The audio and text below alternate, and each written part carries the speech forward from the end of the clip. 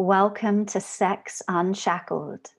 I am Becky Crepsley Fox, and this podcast is where sexuality and spirituality meet.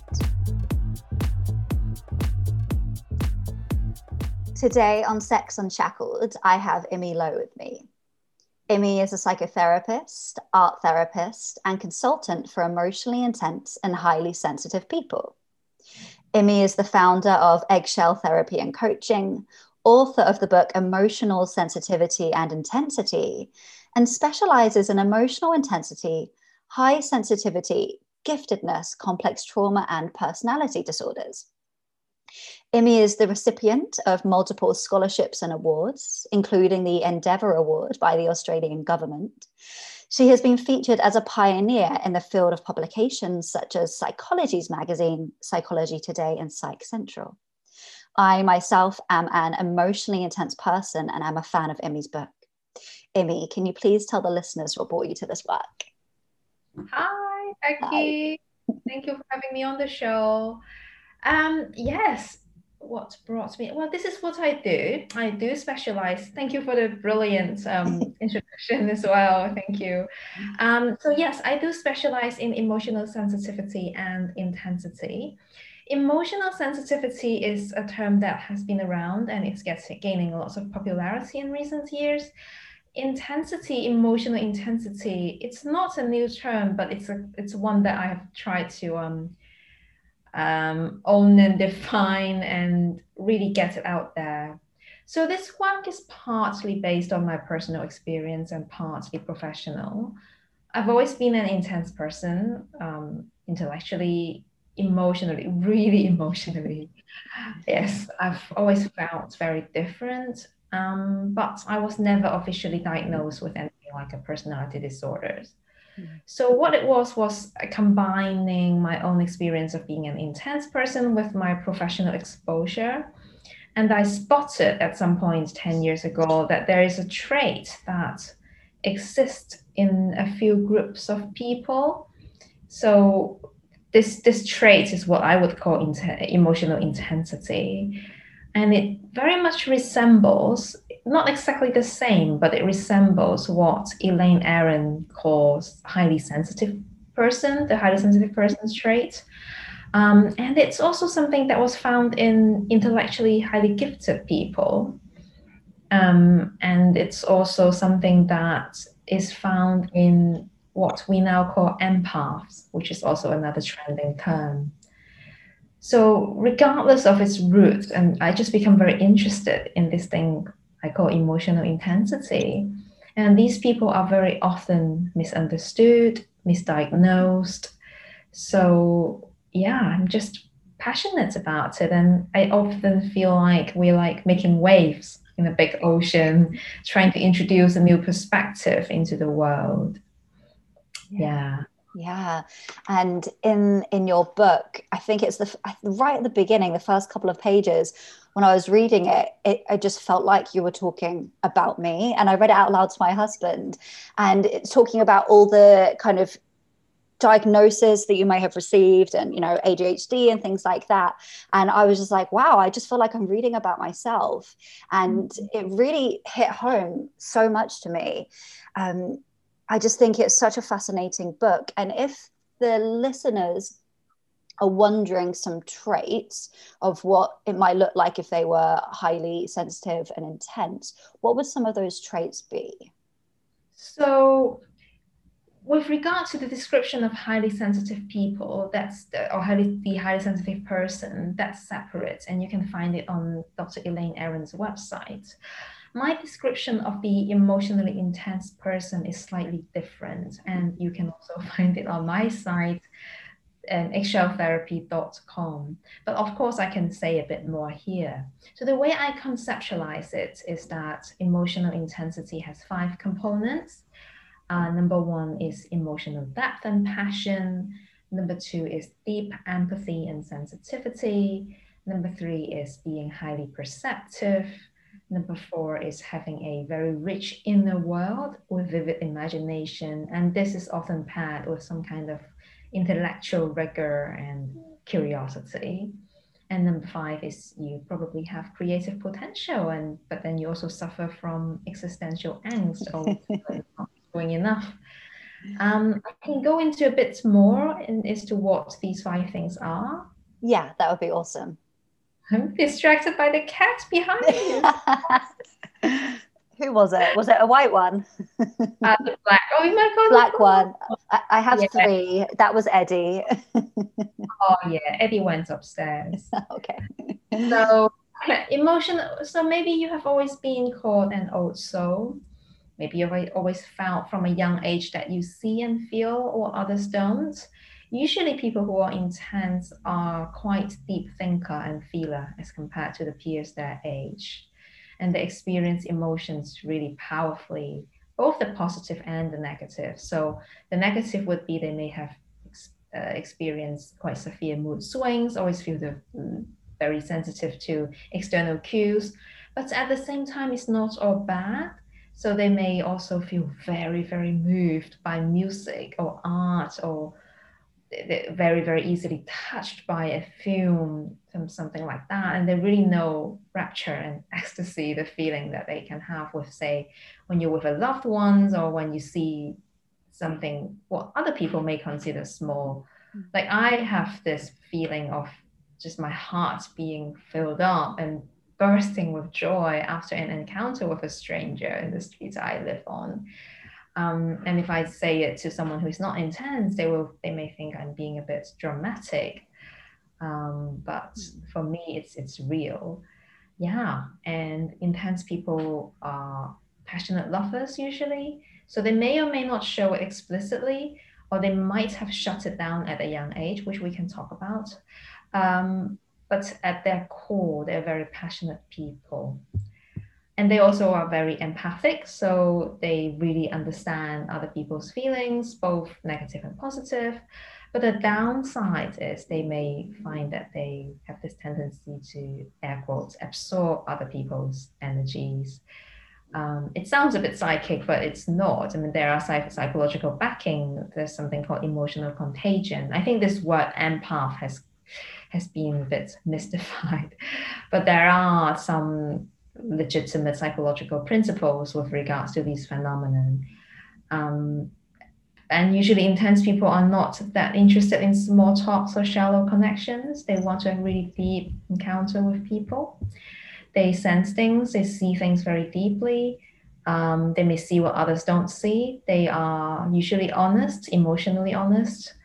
They can feel something icky when other people are being hypocritical. And whilst that sounds like a superpower, it can really bring a lot of trouble, especially when you were younger and you pointed out the facade that the grown-ups are putting up. And, people sometimes are not ready for that. And if you don't have sufficient social skills because you were still young, it may get you into trouble. Yeah, and they usually read a lot. They're very curious people. They may be spiritually attuned.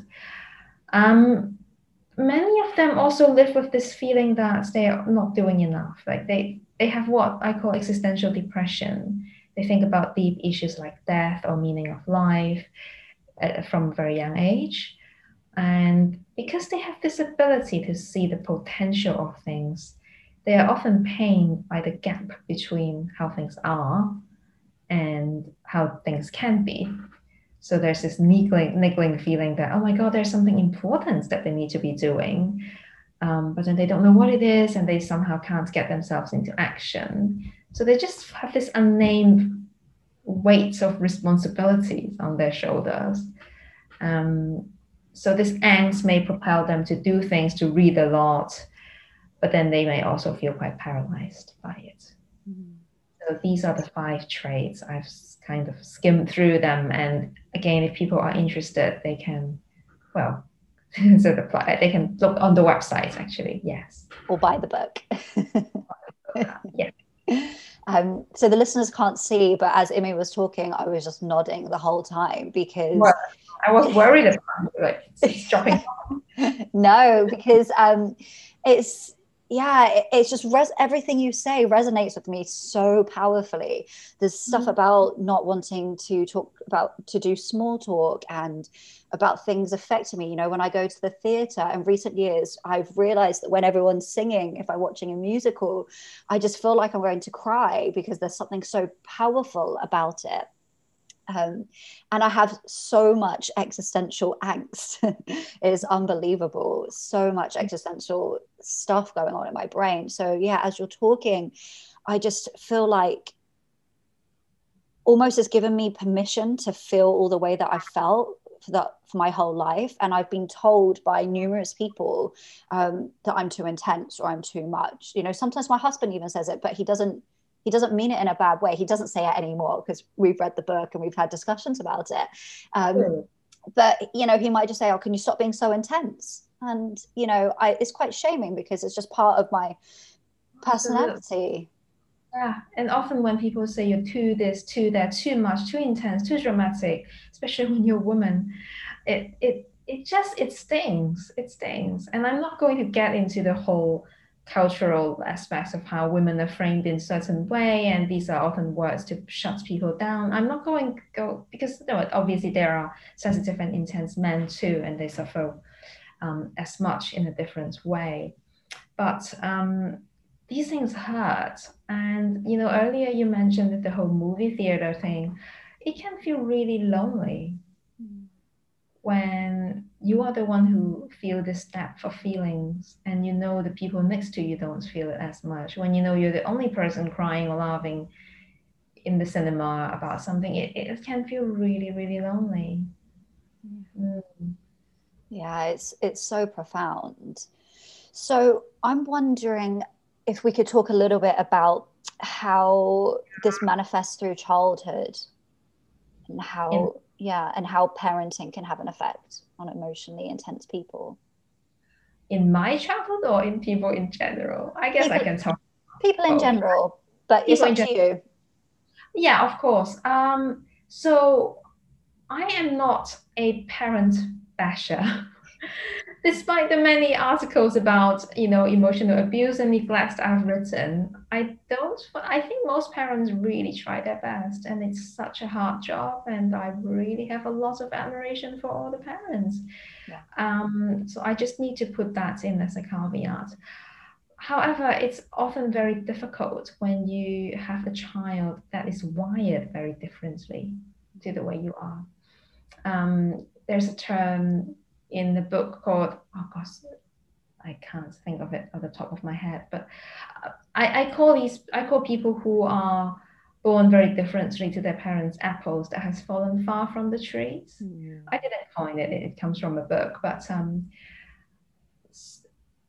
it's very and I don't know if you have children, but children do come into the world with their own temperaments. They are not just blank slates. So when your kids are born in a certain way and the temperament is not a fit with yours, it can create lots of conflicts and pain and suffering on both ends. For example, you may have a family with both parents being quite extroverted, and then you have an introverted, quiet child, or the opposite, where the child is really, really love performance, really like to talk, and the parents just need quiet time to themselves. Both ways, there can be lots of woundings that happen. So an intense child coming into the world, they may feel that they are not understood. They may feel they're not heard. People around them don't get them. So this sense of deep loneliness are instilled in them from a very, very young age. And here's the thing, children do have a tendency to blame themselves. They very often take responsibilities for whatever unhappiness is happening. So that way they may have internalized this feeling that there's something wrong with them.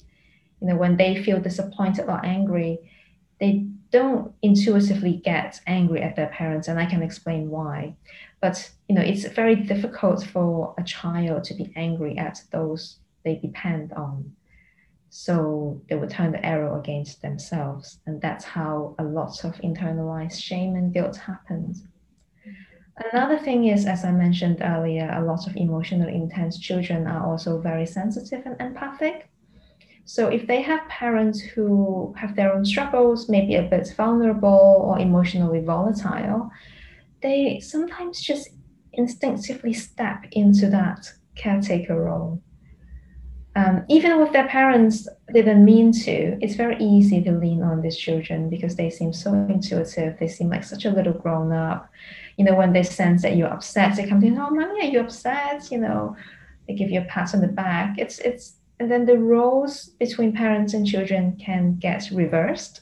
Mm-hmm. Again, the parents may not intentionally do it. It's very tempting because the kid is so empathic and seems so understanding. And they seem to be able to have this ability to hold a lot. So sometimes parents would unintentionally lean on the children emotionally. But that reversal is not great if sustained as a pattern, because then the child really lose an innocent childhood. They may be overburdened, and then it may become a pattern that takes into later life and creates issues in boundaries and etc. Yeah, so I'm just thinking about the effect that would have on adult relationships, romantically or otherwise. And also, I'm thinking, I guess there's a correlation between the jobs that people choose as emotionally intense people, and probably they are a lot of therapists, right? Because getting used to holding people and supporting other people with that empathy. Is that something that you've noticed, that a lot of therapists and psychologists and psychotherapists are emotionally intense? You know what? I thought it might be the case, but in my personal experience, actually not. I didn't find them more. I didn't find more intense people in psychology and psychotherapy more. I think psychotherapy maybe more, psychology not so much. Because I think psychology is a different discipline where there's quite a lot of clinical, scientific assessment, research. It's quite a different part of the brain that you use. So actually, in my personal experience, yes and no, I can't tell. I have never done a research. I certainly spot this trait in artists and poets. Yeah, but you know what? It really is found in all shapes and sizes. Like, I'm very much into the Enneagram, the personality typing. Yeah. And when I first started this work, I thought, I'm going to attract a lot of type this, type that. A lot of type 4 will come to me. They're all emotionally sensitive and intense. But then once I started doing this work and I start thinking about the types my clients are, I realized there really isn't a pattern. So I am myself quite intrigued by that. Yeah, I'm fascinated by that. Very interesting. But I can agree with that. A lot of people who go into the field of psychotherapy and counseling has been caretakers of other people's or their lives. And yeah.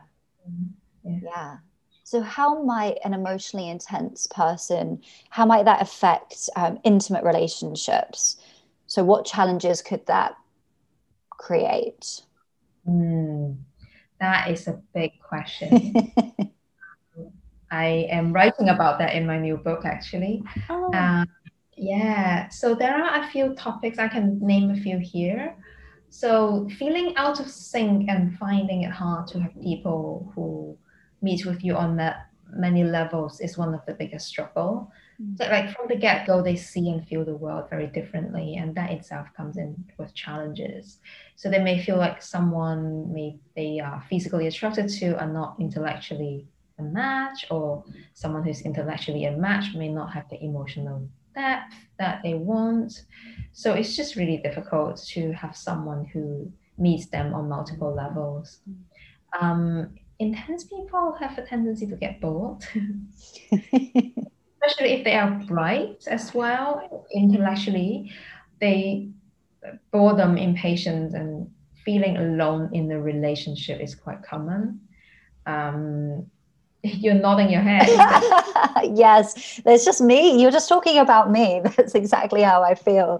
Yeah, and until my husband, with relationships, that was probably my biggest problem, being bored. I'm impatient, in life, and my yoga practice and meditation practice has really helped with that, but I'm still never going to exude patience.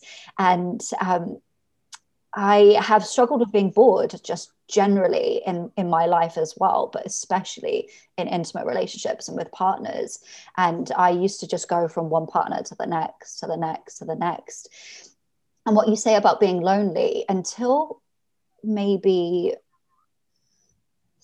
3, maybe even less years ago, I couldn't even really be on my own, because if I was on my own, I would feel so much just, yes, lonely. I felt so lonely. And yeah, it can happen when I'm with other people, and it can happen when I'm in a filled room.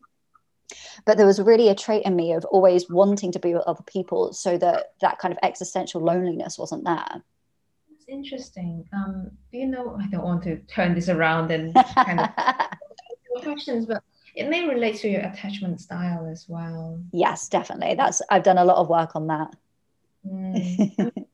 Talk a bit about that too. But to answer more of your question, yeah, and you may find that partners are not able to keep up with your speed of processing or your hunger for multiple experiences. Like from what you're telling me and from what I saw in your website, you have multiple aspects to you. You know, you are brainy, but then you also do yoga, and then you are spiritual. And a person may share a pocket of that, and they may not share more of it.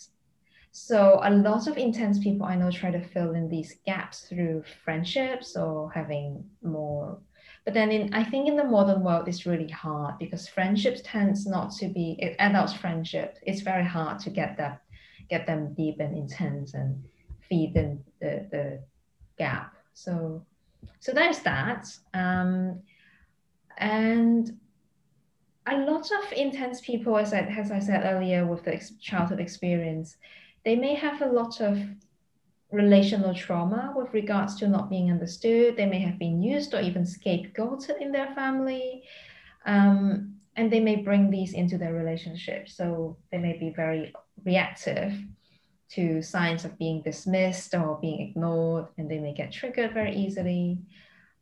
Another tendency we have discussed is the tendency to overcare for others, so they may lose their center. They may be very overly caring about, oh my God, what are they wanting from me? Yeah. But then on the flip side, a lot of intense people also need a lot of space to themselves. They need a lot of room to read, to play, to go and do their own adventures. But their partner may not understand this. They may go, oh, why do you want to do so many things separate from me? Yeah. Most intense people I know, if I were to spot a pattern, they are big picture thinker. They are the intuitive types rather than the very sensory based type in terms of the Myers-Briggs typology. So they may not get along with people who don't understand their concepts, metaphors, and way of speaking. Yeah. And they also search for very deep things in the modern world. You know, in our fast food culture, online dating, it's quite difficult for intense people to find someone who they can call soulmate, who can have really deep intellectual or emotional conversations with. Yeah. I think it's that craving for richness, isn't it? Which is hard to find in the modern world. Yes. Yeah. And you mentioned earlier about how this shows up sexually, and about how emotionally intense people are often quite full on sexually, but they can have an ability to be closed off through maybe childhood as they're growing up. I was wondering if you could tell us a little bit more about that. It's actually a wide spectrum. So I don't have the statistical data, but I haven't spotted a particular pattern. I have people who are asexual. I have people who are sapiosexual, but I also have people who have a lot of sexual needs. So I think the commonality is that most of them really crave emotional intimacy when it comes to sexual encounter, and quite dissatisfied with just one night stands and things like that. So that's where they struggle in our modern online dating world very often. What was your question? Yeah, it was exactly that. So how does it show up, emotionally sensitive people and their sexuality? Ah. Um, I don't know, because I don't think there are many commonalities, but some problems that one may be able to imagine is something, if there were any problems or struggles, something along the line of perfectionism, um, and control. I think a lot of bright, intense people are very used to having things under their control in life, and most of the time they can. But when it comes to relaxing and letting go in the bedroom, some of them may struggle. They may have a tendency to be over controller, and I don't mean it. I don't mean it. They want to control the other person. It's usually a kind of inhibition of wanting things to be good and perfect themselves, and this kind of self-consciousness rather than wanting to control the other. Yeah. And I'm just thinking about how that might show up in what we would call sexual dysfunction, because if there is an overzoning in on wanting perfection and that kind of performance aspect where worried about letting go, that could show up in an inability to orgasm or to stay connected to the moment, to stay connected to the partner, perhaps if the mind is drifting off, or maybe even erectile issues, because there isn't that relaxing into it and going with the flow. Exactly. Yeah. And whilst caring for the other and empathy is absolutely a big part of intimacy, sometimes they may over focus on what the other person wants.